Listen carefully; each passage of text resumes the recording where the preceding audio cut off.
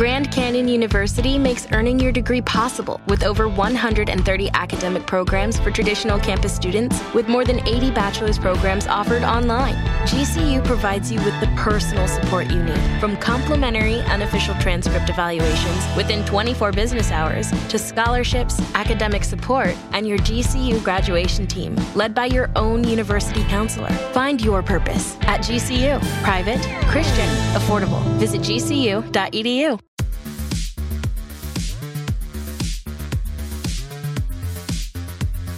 Hello everybody and welcome to Mondays with Dan. It's a show that we do here on the channel. Not every Monday, but lots of Mondays. Usually this show is a news wrap-up of different things that have been happening around the last week or couple of weeks, but this episode's going to be different because, as you may have read in the headlines, and if you're watching the channel, you're probably engaged with entertainment news and you've heard about this. There's currently a Writers Guild strike happening in Hollywood. The Writers Guild of America has been on strike for about a week now. There are picket lines in front of studios and networks in Hollywood and New York and elsewhere. And while I think many people are aware that the writers are on strike, I'm not quite sure how many people know why they're on strike and also some of the developments that have happened in the last week or so. So that's what this entire episode is going to be. I'm going to be doing a deep dive into the writer's strike that's ongoing right now, how we got to this point, what the writers want, what the producers are offering or not offering, the potential consequences that could happen going forward, including production delays that we're already starting to see, and what the short-term and long-term future of Hollywood may look like if the writers get what they want or if the producers get what they want. Think of it as kind of a Last Week Tonight segment, which is sort of appropriate because currently Last Week Tonight is without writers. So this is as close as you're going to get. Sorry, I'm not English.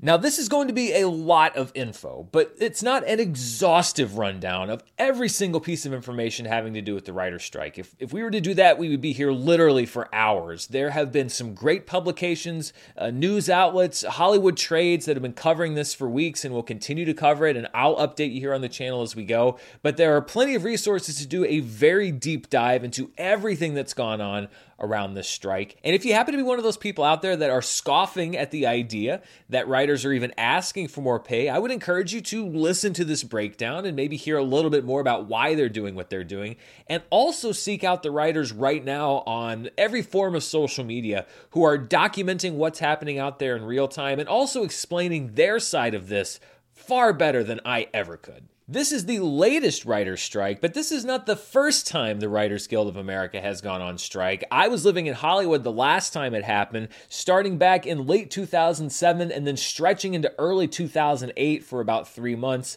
And the Writers Guild of America, the WGA, were negotiating at that time with the same group that they're negotiating with right now, the Alliance of Motion Picture and Television Producers, or AMPTP. It's basically a collective organizing body for all of the major studios in town. Every 3 years, the AMPTP, or as I'll call them going forward, the producers, negotiate what's called a minimum basic agreement, or an MBA, with the Writers Guild, and it basically updates things like residual payments and the things that we'll talk about. And usually there's some negotiation that happens, but every 3 years a new deal is reached. However, every once in a while a deal isn't reached, and if the minimum basic agreement runs out after those 3 years and there is no deal, then the Writers Guild of America will call a work stoppage, otherwise known as a strike. This can only happen if the Writers Guild themselves, as an organization, votes to approve or authorize the strike, which they did several weeks ago. This is the 7th time that the writers have gone on strike. The longest was back in 1988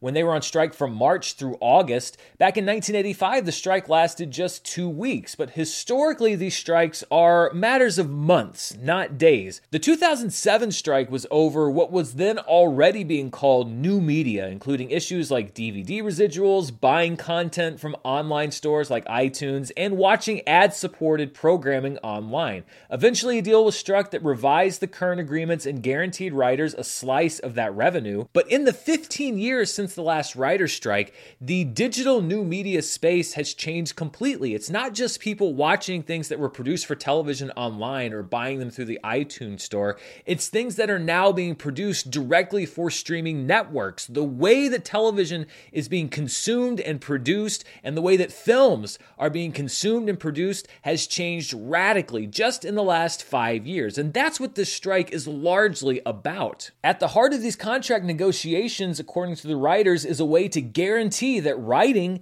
can continue to be a profession that generates a living wage in a world where many TV shows have far fewer episodes than they did before and are produced after all the scripts have been written, not while they're being written, as was the case with network television.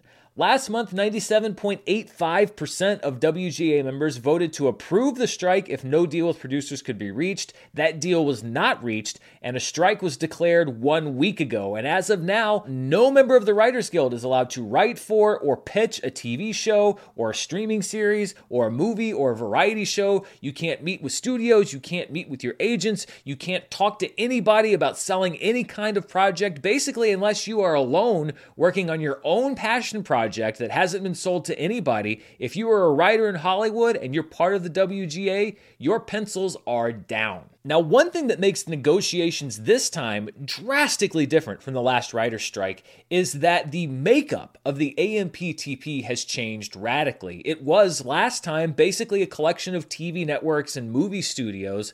Now you have things like Netflix added in and the streaming services as well. Even if they're under the traditional networks and studios, they have different needs. And so instead of a collection of different entities that all work under the same basic model, you have Netflix and Disney, who may have different requests or requirements or financial needs or desires, all now working together. And so not only do the producers have to come up with a solution that they can give to the writers, they also have to come up with a solution that they themselves can agree upon, which could, in the long run, slow down some of these negotiations. And there were rumors leading into the strike that perhaps a deal could have been reached if it weren't for some of these streaming services who work on a different model than the traditional broadcast networks and movie studios. So what are these specific proposals that the WGA was trying to negotiate with the producers and that they couldn't reach a deal on, leading to this strike? Well, I'm going to cover a lot of the big ones with the caveat that there are some other ones that are a little bit smaller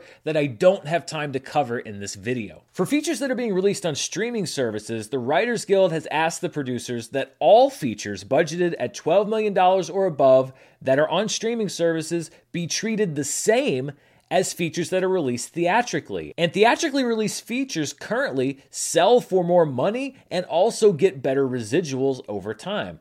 As a counter, the producers offered a 9% increase on the selling price for a screenplay for a feature on a streaming service that's longer than 96 minutes with a budget of $40 million or more, with no increase in residuals. And again, there was no agreement on this issue. Also, in the world of feature screenplays, a key ask for the writers this time around is a guaranteed payment for what's called a second step. And the second step is essentially a rewrite for a movie that's sold to a studio. Right now, writers are basically saying that a studio will buy a script from a writer and then come back to that writer over a period of days, weeks, months, asking for rewrite after rewrite after rewrite, and that the writer is never paid an additional fee for those services. The WGA wants a requirement that any screenwriter will get paid for a rewrite if the screenplay is purchased for less than 2.5 times the WGA minimum script fee, essentially a pay raise for any screenwriter who doesn't already command a huge script fee,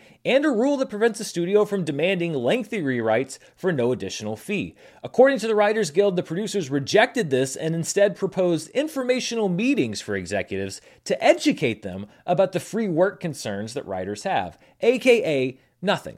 And when we look at the negotiations as a whole, episodic television is a big part of what the writers want revised in this deal with producers, because the very essence of how a TV show is produced has changed in the last 5 to 10 years. Because for decades, when you had broadcast television as pretty much the only game in town, a TV writing gig was a pretty cushy job because most TV shows were guaranteed 13 to 22 episodes. Sometimes you get canceled early, but even still, you'd usually produce 5 to 7 episodes. That would mean that you would have a writer's room that began writing weeks before shooting began, that would continue working while production production happened to write the scripts ahead of time. Many writers, if they were working during production, could learn directing or producing and observe actual production up close and perhaps turn their skills into that avenue as well. So that was a perk of being a writer on a network TV show. And really, it was kind of considered for many the dream job for a writer because it was a cushy gig. Working on a network TV show usually meant that you had months of guaranteed employment in a show that was being directly produced while you were working on it. But the streaming era has introduced something new, and you may have heard it talked about in the media, called a development room or a mini room. And it's a concept that's been very troublesome for many writers and the Writers Guild of America. Mini rooms are kind of a complicated thing to explain, but basically, instead of the old way of doing a TV show where a network would order a pilot, if they liked the pilot, then they would order a series, instead, somebody like Netflix will greenlight a show immediately and then compile a smaller group of writers to break just 2 or 3 stories as kind of a proof of concept. So instead of a big commitment to a large number of writers, they instead pay a smaller number of writers a lower fee, despite the fact that these writers are still tied up for weeks, unable to take work. Then if the show does advance, there's no guarantee that those writers will continue with the show, or if the show doesn't advance, then those writers have lost that time and now have to go find another job. The WGA is basically saying that these mini rooms are taking what was once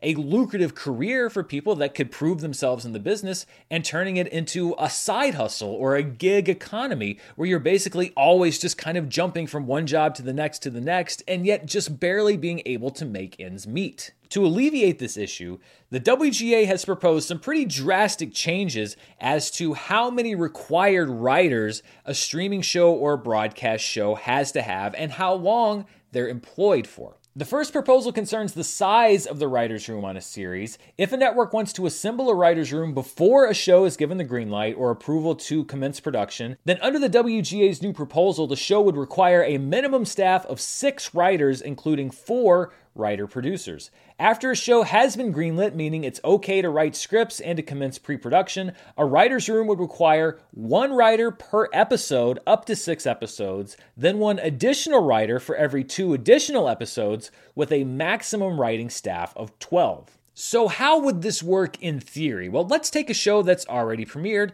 Let's look at the first season of Stranger Things on Netflix. The first season of Stranger Things consisted of 8 episodes, so if it were to fall under the proposed Writers Guild agreement, then the writer's room would have needed a minimum of 7 writers, 6 for each of the first 6 episodes, and then 1 more writer to cover the additional 2 episodes, episodes 7 and 8. And based on the number of credited writers on Stranger Things Season 1, it would have met that requirement, as 7 writers received either teleplay or story credit in the first season. Where it gets tricky is with a show like The White Lotus, where all episodes were written by just 1 writer, Mike White. Under this WGA proposal, he would be required to bring on 5 additional writers whether he wanted them or not. And the question at the heart of this negotiation is, and is going to be, how can the WGA justify a minimum number of writers that's a blanket requirement whether a show wants those writers or doesn't? This is going to be a very tough question over the next several weeks. The WGA also proposed increases not just in number of staff, but in duration of employment.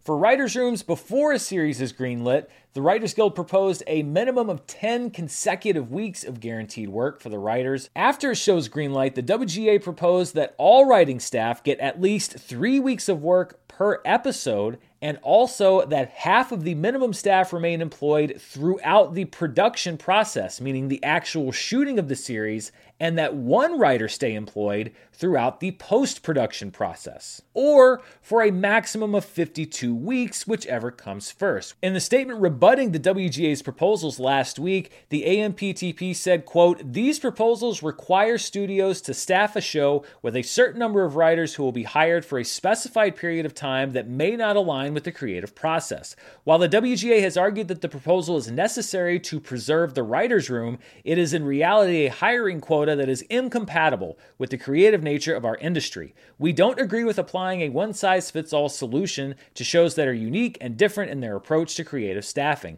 Some writers are the sole voice of a show and others work with only a small team. The WGA's proposals would preclude that." And as much as I support the writers and so much of what they're pushing for here, I do have to agree that the blanket proposal is an absolutely unwieldy solution to a very real problem. There has to be some give and take here, but that's what this is supposed to be about, which is negotiation. However, reportedly, one of the reasons that the strike happened was that the producers demanded that the WGA take certain issues off the table completely, including the mini rooms and the duration of employment proposal. So even though this is an absolutely unrealistic solution, in my opinion, that the WGA has proposed, I also think that so far there has been no move from the producers to even propose their own solution, and this is why we are stuck in this logjam.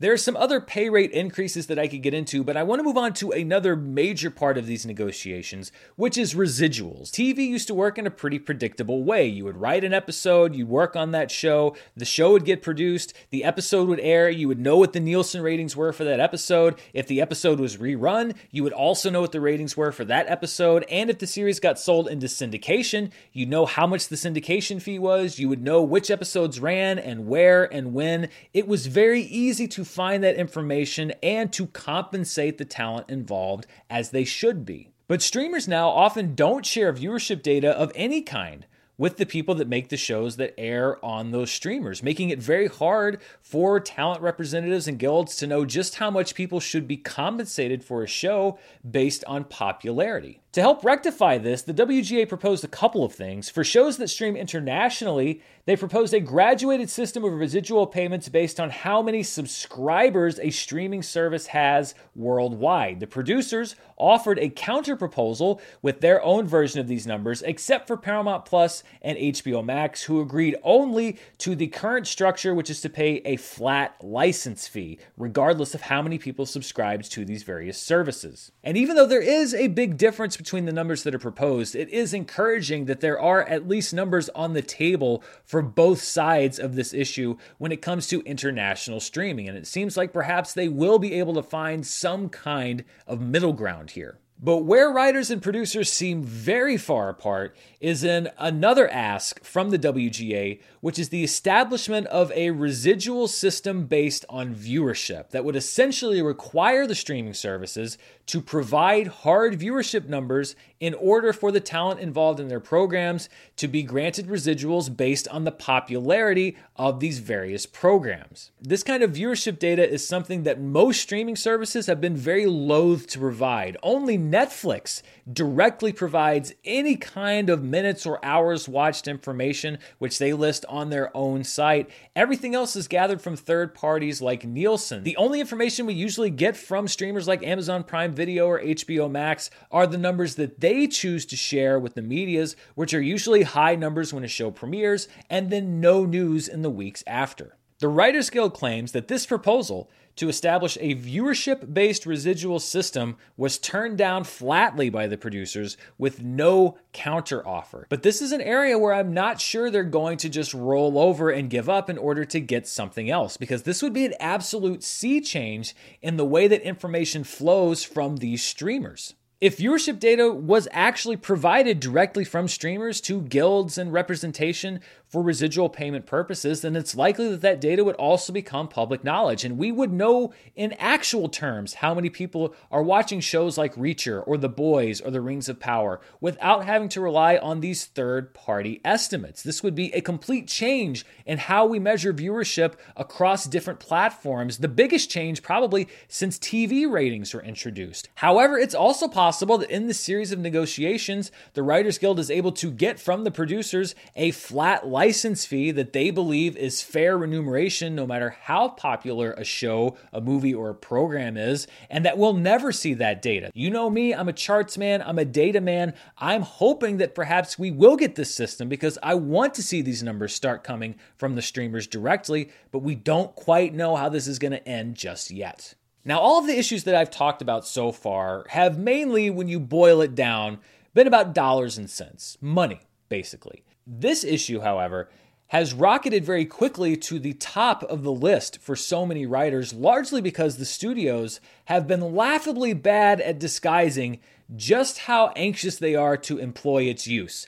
And the issue I'm discussing here is AI, or artificial intelligence. With recent advancements in things like ChatGPT and the fact that this technology is advancing very quickly at this point, the Writers Guild is seeking assurances from the producers that they won't use AI in the future to replace writers. And they're asking for these assurances in a number of ways. First of all, the WGA is proposing that AI not be allowed to write any material for a studio that's covered under their contract, meaning movies, TV shows. Basically, if it's a WGA project, then it is written by human beings. They're also asking that AI not be allowed to generate source material for other writers to work from, and also that no WGA material be fed to artificial intelligence in order for it to learn how to write. Producers rejected this proposal, and their counterproposal, I am not making this up, was a series of annual meetings to discuss technological advancements. And if you think that response was laughable, here's the actual official response from the AMPTP about the AI issue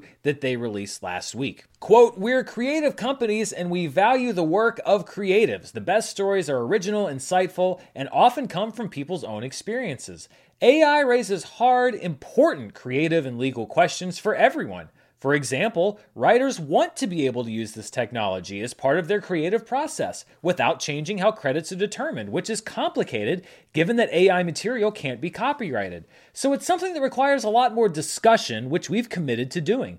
Also, it's important to note that the current WGA agreement already defines a writer to exclude any corporate or impersonal purveyor of literary material, meaning that only a person can be considered a writer and enjoy the terms and conditions of the basic agreement. For example, AI-generated material would not be eligible for writing credit. Basically, the writers went to the studios and said, hey, don't use AI for anything. And the studio said, oh, yeah, well, that's a really great topic, and we will commit to discussing that with you. And but you guys really, you want to use AI, right? I know you do. It's really useful. And what are you so worried about? It's not like it can get a writing credit. So, relax. Pardon my French here, and at the risk of kind of cracking my objectivity lens, the fact that in a town full of bullshitters, that the king bullshitters, the producers, are only able to come up with an excuse that poor is a very clear indication that they can't wait to start giving jobs to AI,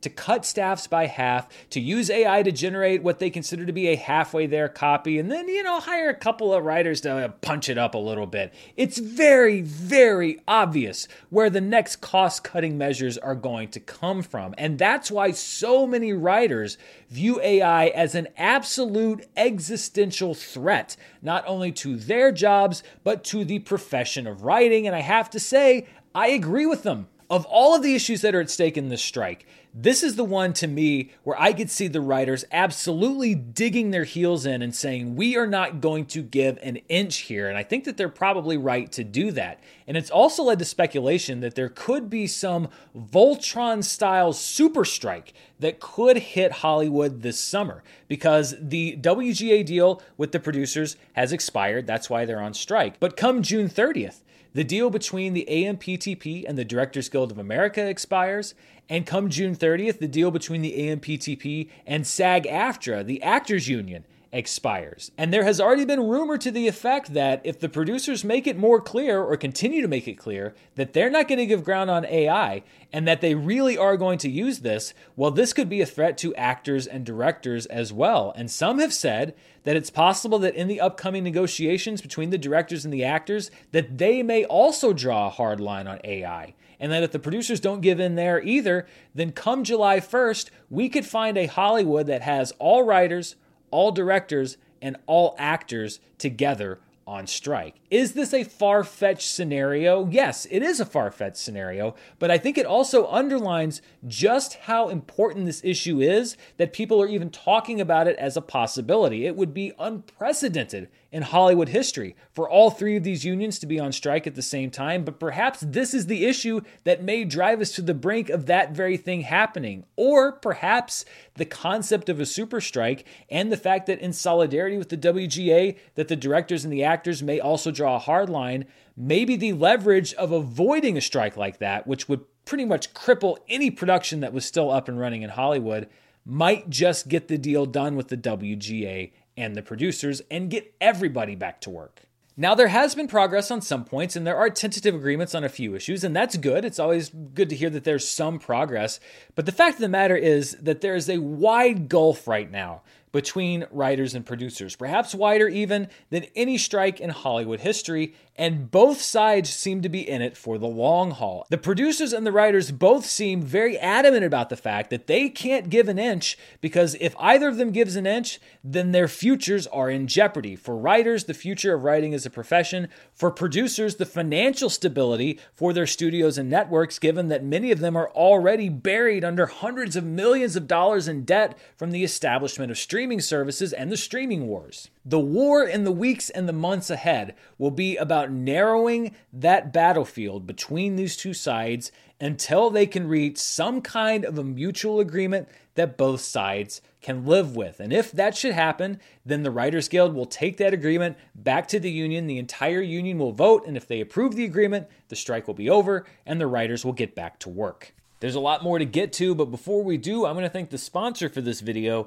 Stamps.com. You see a lot of the work of doing a channel like this on screen, but that's really just the tip of the iceberg. Merch is such a huge part of the online space, and shipping costs can add up quickly. Stamps.com understands this because for the last 25 years, they've been helping businesses and anyone who helps mail things regularly save time and money. With Stamps.com, all you need is a computer and printer. They even send you a free scale, so you'll have everything you need to get started. Plus, if you sell online, Stamps.com seamlessly connects with every major marketplace and shopping cart. For 25 years, Stamps.com has been indispensable for over 1 million businesses because you can get access to the USPS and UPS services you need right from your computer anytime, day or night. No lines, no traffic, no waiting.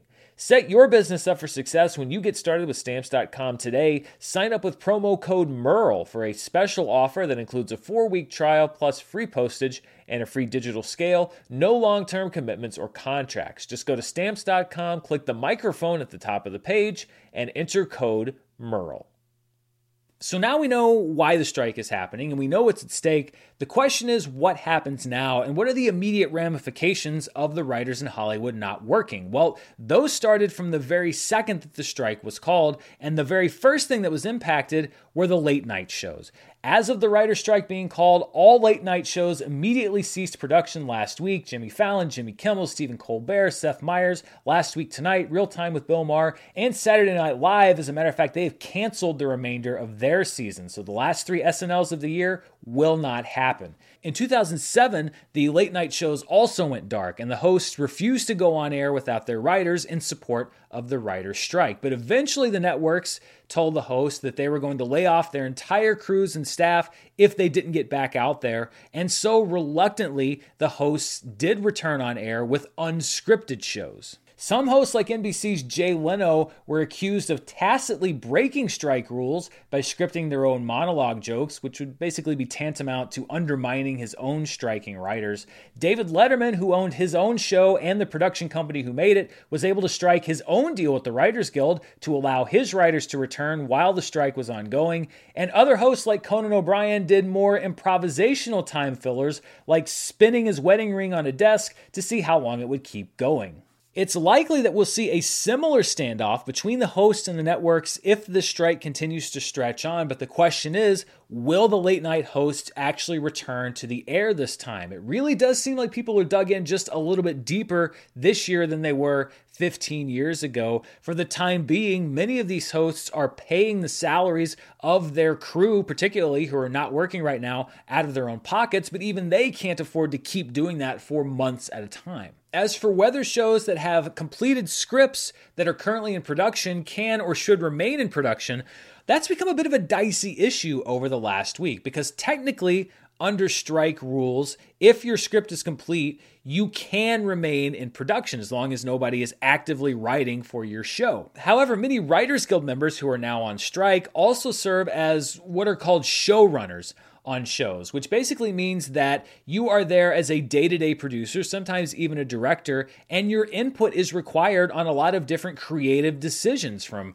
casting decisions to wardrobe decisions to sometimes, yes, tweaking an actor's line. And if you're in the Writers Guild, it's already been established that you cannot do dialogue tweaks on set. That is definitely a breaking of the strike rules. But these other creative decisions fall under a little bit more of a gray area. It all centers around a set of responsibilities in the WGA contract, with the producers referred to as A through H actions. According to the current agreement, any writing services described below performed by producers, directors, story supervisors, composers, lyricists, or other employees shall not be subject to this basic agreement, and such services shall not constitute such person a writer hereunder. And these are the list of actions. Cutting for time, which is basically what you do in the editing room. Bridging material necessitated by cutting for time, essentially filling in where you may delete a scene from a cut. Changes in technical or stage directions, that would be an on-set action. Assignment of lines to other existing characters occasioned by cast changes. Again, that's usually an on-set change.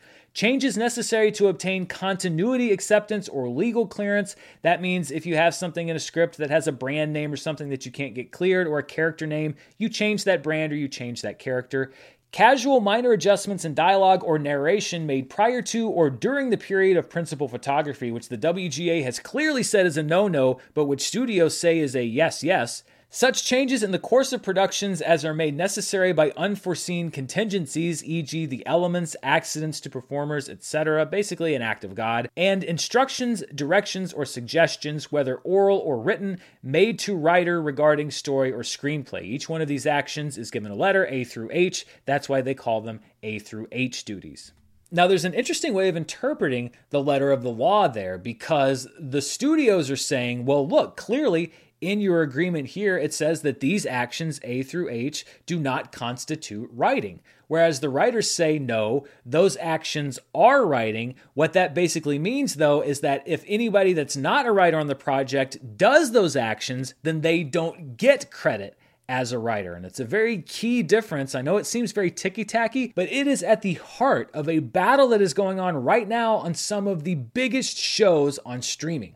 According to the studios, these A through H actions do not constitute writing, and they expect striking writers who perform these functions as showrunners to be on set during production despite the writer's strike. HBO sent out an email last week that said, quote, if you are a WGA member, HBO/HBO Max respects your membership in the WGA and will not do anything to place you in jeopardy of WGA rules. Under the National Labor Relations Act, the WGA is not permitted to interfere with an employer's right to designate employees to perform certain supervisory functions. If you fail to provide contracted services due to the strike, HBO/HBO Max will not be obliged to continue your salary. Further, if production is interrupted by the strike, even if you offer to continue to work, HBO/HBO Max will not be obliged to continue your salary, nor the salary of the cast and crew. Disney sent a similar letter to showrunners saying, quote, we want specifically to reiterate to you as a showrunner or other writer-producer that you are not excused from performing your duties as a showrunner and or producer on your series as a result of the WGA strike.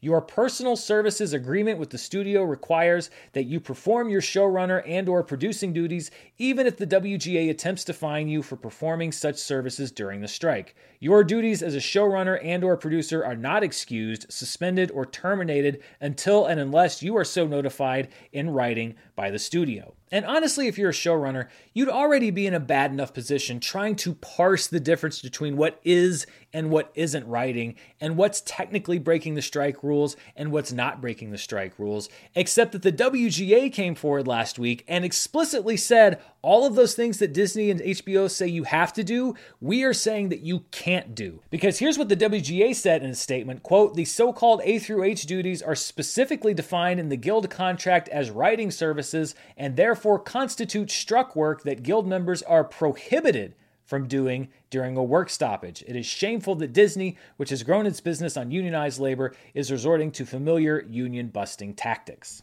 So let's say you're Tony Gilroy, who is the showrunner on Andor, which is a Disney show. Tony Gilroy publicly stated that he turned in the final script for Andor the week before the writer's strike, so all writing on Andor has been completed. However, as the showrunner, on one hand you have Disney saying, Tony Gilroy, showrunner of Andor, you are required to show up and do these tasks under penalty of your salary being taken. And on the other hand, you have the Writers Guild saying, Tony Gilroy, showrunner of Andor, you are prohibited from doing any of those things, lest you be a scab and a strike breaker and in bad standing with your union. It is a strong-arm tactic from both sides, and Tony Gilroy reportedly has opted not to be on set as showrunner, technically in defiance of Disney, but also is doing some things behind the scenes creatively offset, which is technically in defiance of the Writers Guild, and he has taken heavy criticism from some striking writers for what they think is undermining the writer's strike. Drawing even more criticism is House of the Dragon co-creator Ryan Condal, who wrote or co-wrote 4 episodes of Season 1 and presumably multiple Season 2 episodes. While scripting for the second season is done, Condal is reportedly remaining on set as showrunner during the strike, seemingly siding with the studio that those actions don't constitute writing, but this risks fines from the WGA and accusations of scabbing from WGA members. Some shows are continuing production without the involvement of their showrunners, including Season 2 of The Lord of the Rings of Power. Other shows have halted production entirely, such as Season 3 of HBO's Hacks, because, as the producer said, there was no functional way for them to produce the show without producers on hand making these decisions, which they considered to be strike-breaking. So it's not consistent from producer to producer or from show to show. Many projects aren't being shut down and are trying to complete production if they can, only to hit another obstacle, which is picket lines. You've seen the picket lines that are in front of all the studios, but there are also picket lines that form in front of union productions with writers that are on strike. One of the things that unions pride themselves on is solidarity. And if a picket line forms in front of a union job or a union production, other union members, whether they're on strike or not, will refuse to cross that picket line to go to work in support of the people that are on strike. And what we've seen in the case of a couple of shows like Billions is that striking writers will show up and members of IATSE, who are the stagehands and other technical workers, will refuse to cross that line to go to work, which basically shuts down production for the day. It's just another way that the strike is disrupting the production process. Then we have the shows that weren't even at the production phase yet, that were in the middle of writing, that will definitely be facing production delays. For example, Cobra Kai Season 6 was in the midst of being written. It will be facing a delay in production, and its season will premiere later than anticipated. And of course, a major project, the final season of Stranger Things, was in the process of being written. The Duffer Brothers announced that all writing has halted for the duration of the strike, that the show will likely not go into production this summer. It's very likely that the strike will still be going on this summer, which will result in a delay in the premiere of the show. The cast is going to get even older, and Netflix's entire marketing strategy around the final season is now probably back to square one, because nobody now knows when the show will be produced or when it will premiere. Now, when it comes to the world of film, writers are generally regarded as less important to the day-to-day production process, but there are also some cautionary tales when it comes to writer strike movies. And cautionary tale number 1 is Quantum of Solace, Daniel Craig's second James Bond film. Quantum of Solace began production in early 2008, 2 months after the beginning of the writer's strike and 1 month before it was over. And the script for that film was rushed, completed just ahead of the strike deadline. And Daniel Craig has said in interviews that he and director Mark Forster were basically reworking scenes on set because they were the only people who could do so and because the screenplay just wasn't finished. While global box office for Quantum of Solace sagged, critical and audience response plummeted, and Craig's tenure, which got off to a strong start with Casino Royale, hit a speed bump. Did you ever wonder why movies like Terminator Salvation or Transformers Revenge of the Fallen or X-Men Origins Wolverine sucked so bad? Well, part of the reason why is that all of them had scripts that were either reportedly rushed or unfinished due to the strike. And that's not even mentioning projects like James Gunn's Superman movie, which he turned in a draft of, but which he has not finished writing. If the strike keeps going, then production on that gets pushed back. And what does that do to all of Warner's DC plans for the future? Now, if all this sounds incredibly disruptive and headache-inducing, That's because that's what the intention is. A work stoppage is intended to cause headaches for those with the purse strings in order to force them to the negotiation table and concede to the things that the workers are asking for. It's how every strike works across every industry, not just the entertainment industry. And a lot of times these things go on as long as they have to, until the people at the top finally are financially motivated to give in, or until the workers can't afford to hold out any longer. The industry can absorb a short-term impact from the strike, but the longer this thing goes on, the more destructive it becomes to all levels of production. And it's really even compounded by the fact that we have an entertainment industry that's just now getting back on track from the work stoppages that came with the pandemic back in 2020 and 2021. Release dates are finally being landed and met, and now we're faced with another potential series of work stoppages and delays that could derail everything once again. And if you're one of those people that says, well, why don't the studios just hire non-union writers to write all their stuff? Well, then let me tell you, there's no quicker way to ensure that you will never work again as a writer in Hollywood than to be a scab during a strike, which is basically a person who crosses a picket line and does the work that writers aren't doing, which basically undermines their strike. First of all, it's something that a lot of studios couldn't do legally based on different agreements that they have with the guilds, etc. Secondly, the studios would have a very bad working relationship with all of the guilds once the strike was over. And thirdly, for somebody who perhaps wanted to scab, well, maybe you would make some money during the strike, but once that strike was over, you would never be welcome in the Writers Guild or as a union writer or on a union show. So for people, and apparently there were some out there who thought that this was their big opportunity to break out in Hollywood, I can promise you there is no quicker way to end your career in Hollywood than to scab during a strike. It is the ultimate short-term gain, long-term career suicide proposition. So this is where we are. Two sides apparently at an intractable showdown, production slowly grinding to a halt, showrunners caught in impossible positions, and the future of writing and the future of Hollywood hanging in the balance. And where is it all going to end? Well, nobody knows. Nobody's going to get everything that they want. The question is just how quickly are they going to be able to meet in the middle to determine who is going to give up what. And that's what the coverage is going to be for the next series of days, weeks, months. Nobody really knows. So that's my breakdown of the Writers Guild strike. I don't know how long this video is going to end up being, but I've been sitting here talking forever. If you're still listening, thank you so much. This is a bit of a break in format from my usual Monday show. I'll come back next time with the full news recap and we'll do some strike updates, etc. But if you're still watching, thank you for listening to this extensive breakdown of the Writers Guild strike. What are you thinking? Are you hoping for a quick resolution? Let me know down in the comments below. And as always, thank you so much for watching the channel. I'll be back tomorrow with Charts with Dan, where we look at the opening weekend of Guardians of the Galaxy Volume 3. And of course, later on in the week, I'll have more movie news reviews, box office, etc.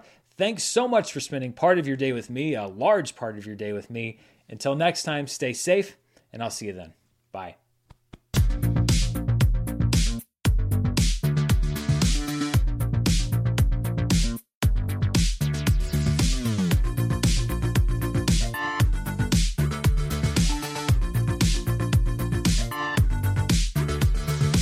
Waiting on a tax return? Hopefully it ends up in your hands. Fraudulent tax returns due to identity theft increased by 30% in 2023. If you're in a bind this tax season, LifeLock can help. Our U.S.-based restoration specialists are experts dedicated to helping solve your identity theft issues. And all LifeLock plans are backed by the $1 Million Protection Package. So we'll reimburse you up to the limits of your plan if you lose money due to identity theft.